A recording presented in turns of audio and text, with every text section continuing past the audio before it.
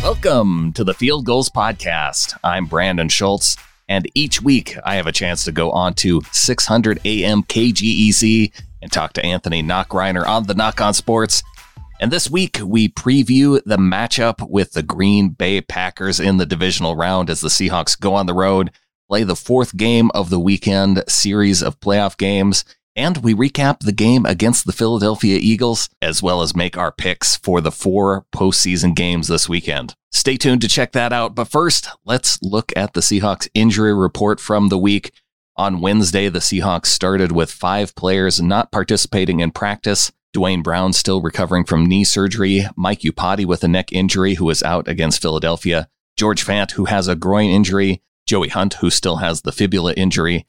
And Quentin Jefferson with an ankle injury. Of those 5 players, only 2 were on the injury report on Friday as not participating in practice all week. Those 2 were Mike Iupati and Ziggy Ansah. But Marquise Blair added to the injury report as not participating on Friday with an ankle injury. He was a limited participant with the ankle injury on Thursday, and he must have heard it either in practice on Wednesday or Thursday because he was not listed on the injury report on Wednesday. The injury report does leave the Seahawks with some questions going into this game on the offensive line. Mike Iupati listed as doubtful with his neck injury. Duane Brown and George Fant both listed as questionable. If neither Brown nor Fant can go at left tackle, it could either be Jamarco Jones or Chad Wheeler. Wheeler was signed from the practice squad this week as linebacker Michael Kendricks was put on injured reserve. Wheeler does have some experience starting at tackle. He started at right tackle for the Giants a couple years back, working under Mike Solari. So the former USC Trojan left tackle may see some action on Sunday, but we hope that Duane Brown can get back out there and is ready to go for Sunday. Other players listed as questionable going into the game: defensive end Ziggy Ansah with his neck injury, defensive end Quentin Jefferson with an ankle injury, and safety Marquise Blair with an ankle injury. We can expect Malik Turner to return to the lineup this week as he was dealing with a concussion over the last couple weeks. He was a full participant in practice on both Thursday and Friday. Jarran Reed is dealing with a biceps and ankle issue, but was a full participant all week. And Jadeveon Clowney was a limited participant in practice on Wednesday and Thursday, but a full participant in practice with his core injury on Friday. Bouncing on over to the Green Bay Packers injury report, they have 4 players listed as questionable.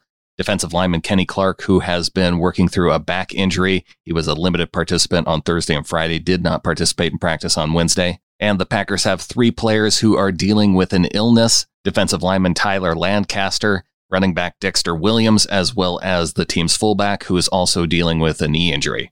We've heard from a few Packers reporters that the illness has been going through the locker room, but those are the only 3 players who made it on the injury report with the illness. So it'll be interesting to know if more players are dealing with it, but just not enough to land them on the injury report. And with that look at the injury report for both teams, let's get to my conversation with Anthony Nachreiner of the Knock on Sports. The divisional round of the NFL playoffs gets underway starting Saturday, and the Seahawks have a big matchup against the Packers on Sunday. Right now, to break down that game and talk about the win over the Eagles in the wild card round is my good friend Brandon Schultz from the Seahawkers in Field Gulls podcast, as he joins us here in the Whitefish Credit Union studios. Brandon, it is great to chat with you, and great to chat with you once again. The Seahawks keep playing on. They're in the divisional round. I love it. And it's so refreshing to just have a season where the Seahawks make it past the wild card round, and they do it by going on the road, getting the win. I'm grateful to be one of the last 8 teams in the playoffs. You know, it's a rare spot to be in. And when you look at all of the teams that are there, the Chiefs are the only one that were in this position last year. So it's like a whole new slate. And it's a reminder to me that it doesn't happen that often, and to be appreciative of it. See, I can appreciate that, but I got to tell you, Brandon, as being a Bucs fan, I actually kind of appreciate being out of the playoffs. I don't have to worry about the stress that you're going to put yourself through. I'm carefree. I mean, I don't have to worry about my team at all. That's true. There is a significant level of stress that you miss out on, and part of me is looking forward to the end of the season when I don't have to feel that every Sunday, because as Seahawks fans, you know it, we go through this every single week, all these close games. And if they're going to get another win, I'm sure it's going to be a close game again. Absolutely. Let's talk about this. The win over the Eagles, 17-9, same score. We talked about it last week, was the fact that Pete Carroll really hadn't had a lot of success against seeing teams a second time. Changes that narrative, obviously. I know the Clowney hit, and everyone can talk about that. That definitely did change the game as Carson Wentz went out. But at the same time, I mean, this is just a different ballgame. I thought Seattle controlled this from the start. Yeah, it changed it in the sense that it was a different quarterback, but it was still a 17-9 victory over the Eagles, something that they did earlier on in the season. So, whether it changed the outcome that much, I don't know. It's impossible to know how Carson Wentz would have performed over an entire game. It's a bummer that he had to go out. And the Eagles defense really did show up differently. It was a different game in the sense that the running game absolutely wasn't there for the Seahawks. We had Rashad Penny going for over 100 yards in that first game. And then you have Marshawn Lynch and Travis Homer that combined for like almost 20 yards. Mm-hmm. I was going to say, it was interesting to say the least. We got a vintage Marshawn Lynch touchdown, though, out of the deal. I still love watching that play. I mean, Marshawn Lynch just throwing Malcolm Jenkins like that. Yeah. I mean, that was awesome. I mean, that just took me back to the days of Mike Allstott to a degree. So, Brandon, with that being said, DK Metcalf, though, man, what a day for him. Huge catches on third down. I know you guys talked about it on your podcast as well, but I mean, DK's been getting better and better, but I really feel like with that type of performance and that type of game, he's into his own. He's no longer a rookie. Yeah. He's a number one type guy. And now I know Russell Wilson still has Tyler Lockett, but that size, all those things, he is a legitimate number one. Well, it definitely has to give him that kind of confidence boost, right, too? Because at the end of the year, you're playing in the playoffs, and then to come away from a game and find out that you had the best rookie performance of anyone in NFL history, getting 160 yards and getting the touchdown, and he could have even had more than that. And yeah, to be so clutch in those third down moments, and there were 20+ yard catches. He gets the catch at the end of the day to seal the game. And it does feel like, as DK Metcalf now is over 1,000 yards for the season now, including the playoffs, it does feel like he's coming into his own as a wide receiver for the Seahawks. I would say the one thing that did kind of concern me is the offensive line, and I didn't notice this in the game. I noticed it afterwards. Yeah. It was the fact that Fant got hurt. There's more injuries on the offensive line as well. I mean, they're already pretty much at a Band-Aid point with this offensive line. How concerned were you? And at the same time, how impressed were you by this offensive line against that tough defensive line? Well, impressed in the sense that they did give Russell some time for some big throws down the field, but it felt like he was getting the throws off just in time. I was not impressed with their ability to block in running situations, because Fletcher Cox was blowing up that offensive line right in the middle on nearly every running play. So I did notice the offensive line in the sense of any time they tried to run the ball, it just wasn't there.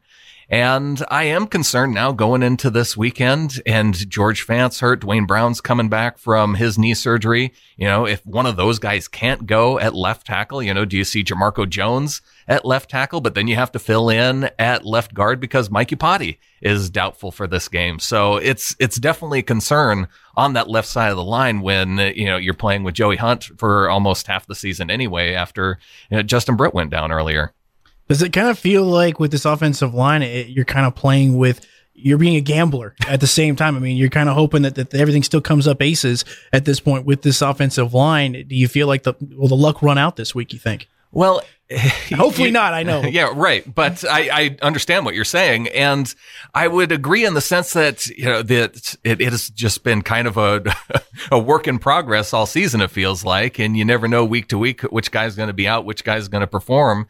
But at the same time, I go back to other performances where Russell Wilson had to struggle with an offensive line that couldn't block, and he's dodging guys and making guys miss and still looking downfield and making plays. And so when Russell Wilson is on it, he can make things happen, whether he has protection in front of him or not. And we saw in that game against the Eagles, with him being the leading rusher, it did, allow him to kind of take over the game. And if he needed to run it for a first down, he could. And if he needed to find DK Metcalf down the field, that was there in certain situations. So I at least have confidence knowing that in the NFC, we have the best quarterback. Absolutely. You definitely do for that. And it's going to be really interesting to see how the Seahawks match up with the Green Bay Packers. And to break that down, Brandon Schultz will continue to join me next here on the Knock On Sports.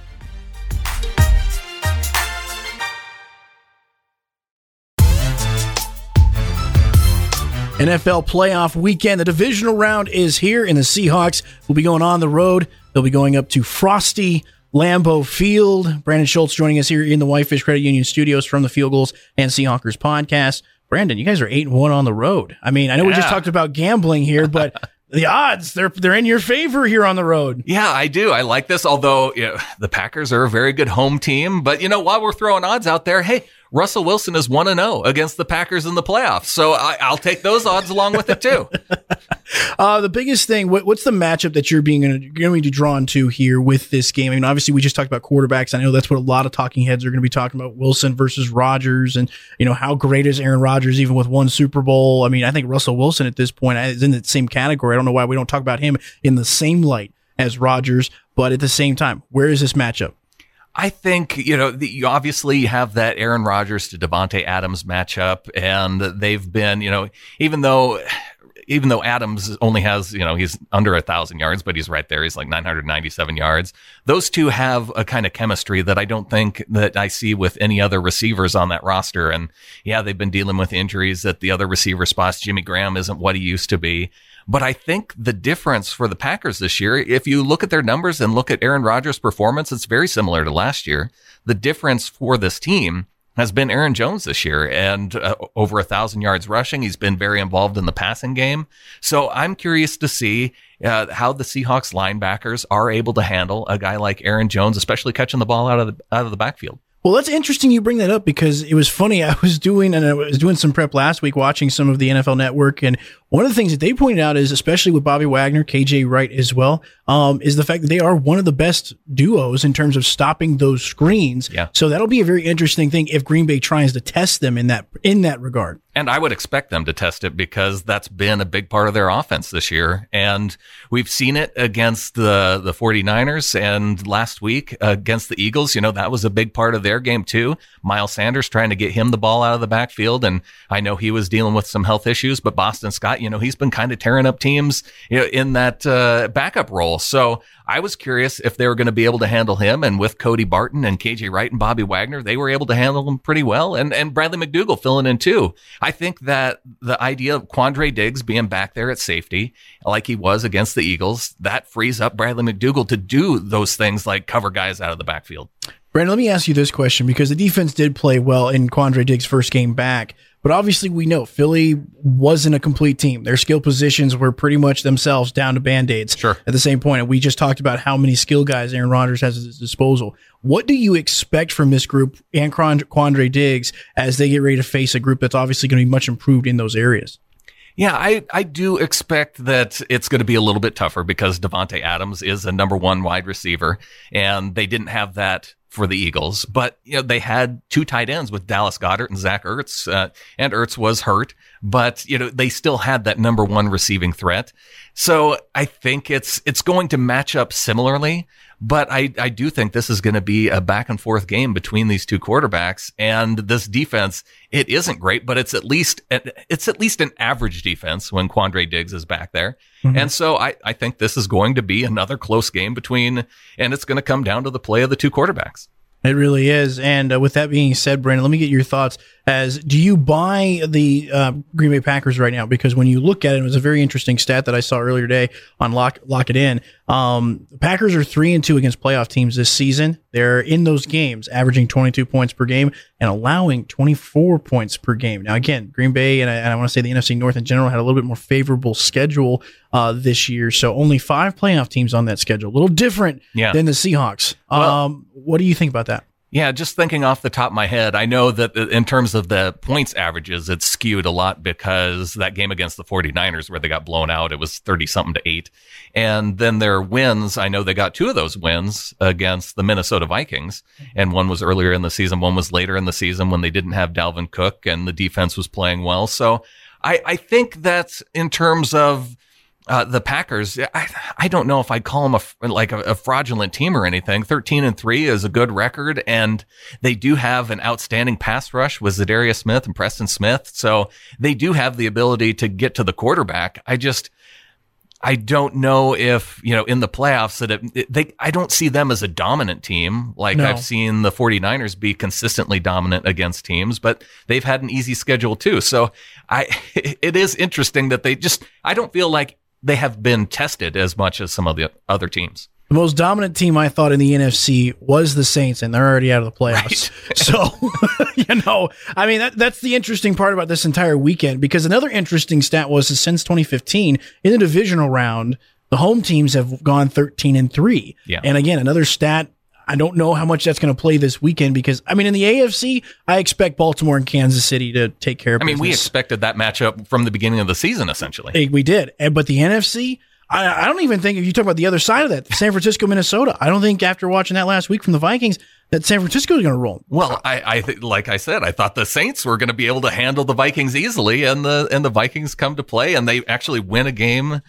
down in New Orleans. So I think they could go on the road and beat San Francisco as well, just as I think that the Seahawks, despite their history and Russell Wilson's inability to win at Lambeau, between these two teams, Aaron Rodgers, he always wins at Lambeau. Russell Wilson always wins at CenturyLink. And, they've never faced each other in the playoffs now at Lambeau. You have to go back to when Matt Hasselbeck was going to Lambeau and losing his two games that he played there. Of course, we want the ball and we're going to score. That's always a memory that Seahawks fans will have forever. But I'm excited for Russell Wilson to have this opportunity. And I saw a stat where he plays really well in 20 to 40 degree games for whatever reason. Analytics, they're a beautiful thing.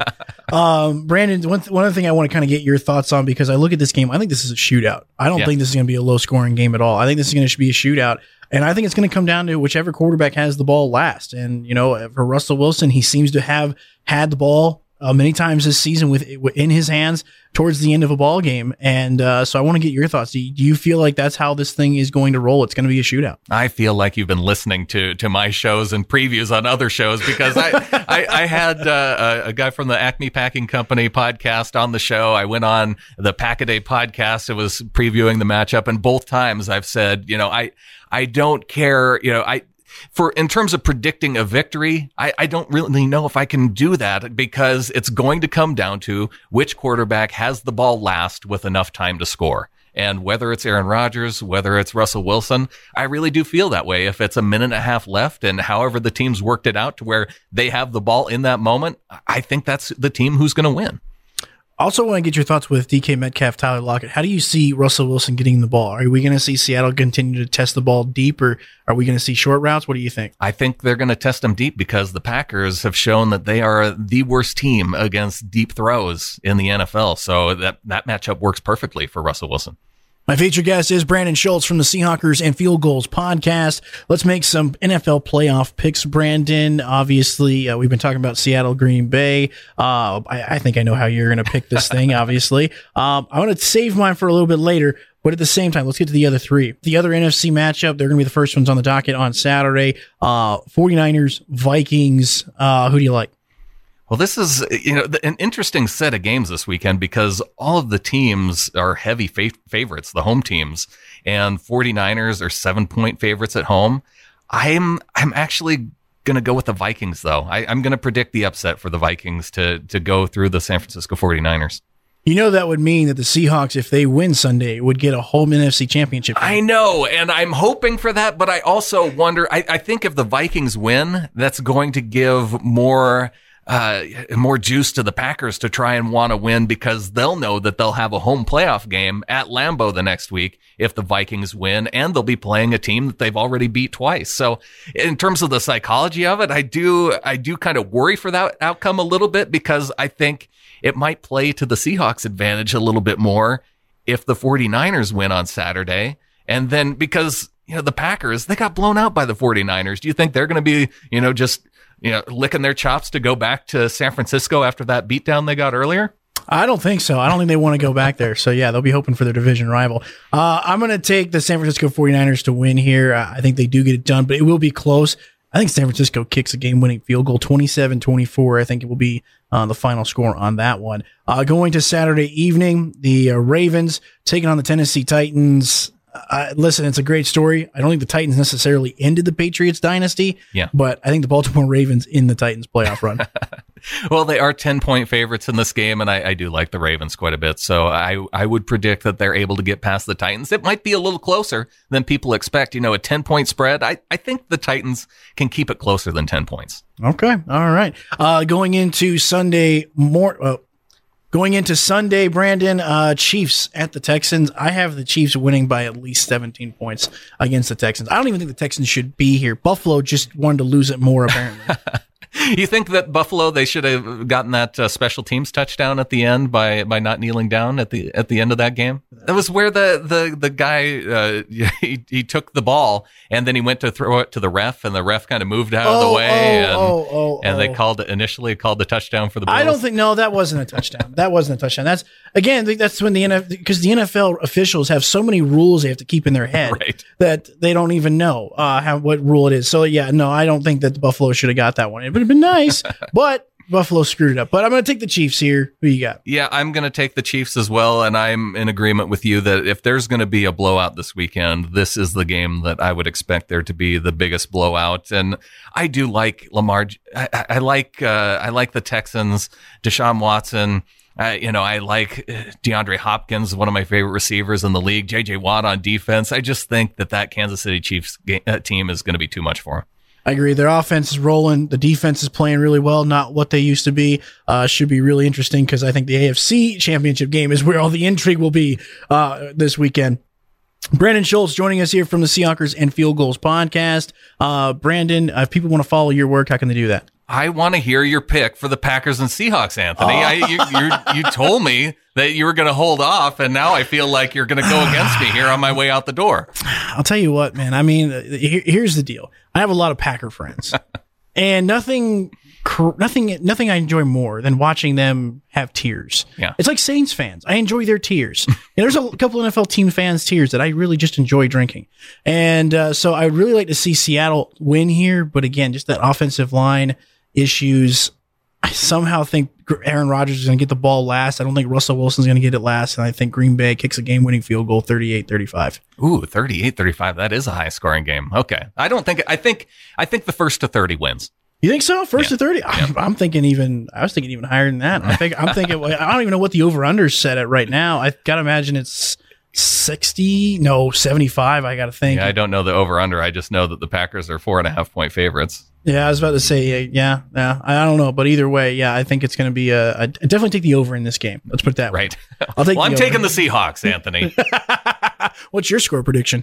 I'm going to say 31-28. 31-28. All right, we're 3 points off. That's not bad. Brandon, really appreciate the time as always, my friend. And if they want to catch the podcast, yeah, check it out, Seahawkerspodcast.com, or I have that Packers preview up on Field Goals. You can subscribe, SBNation.com/NFL Podcast. Brandon, really appreciate the time as always, my friend. Looking forward to chatting with you next week. Go Hawks!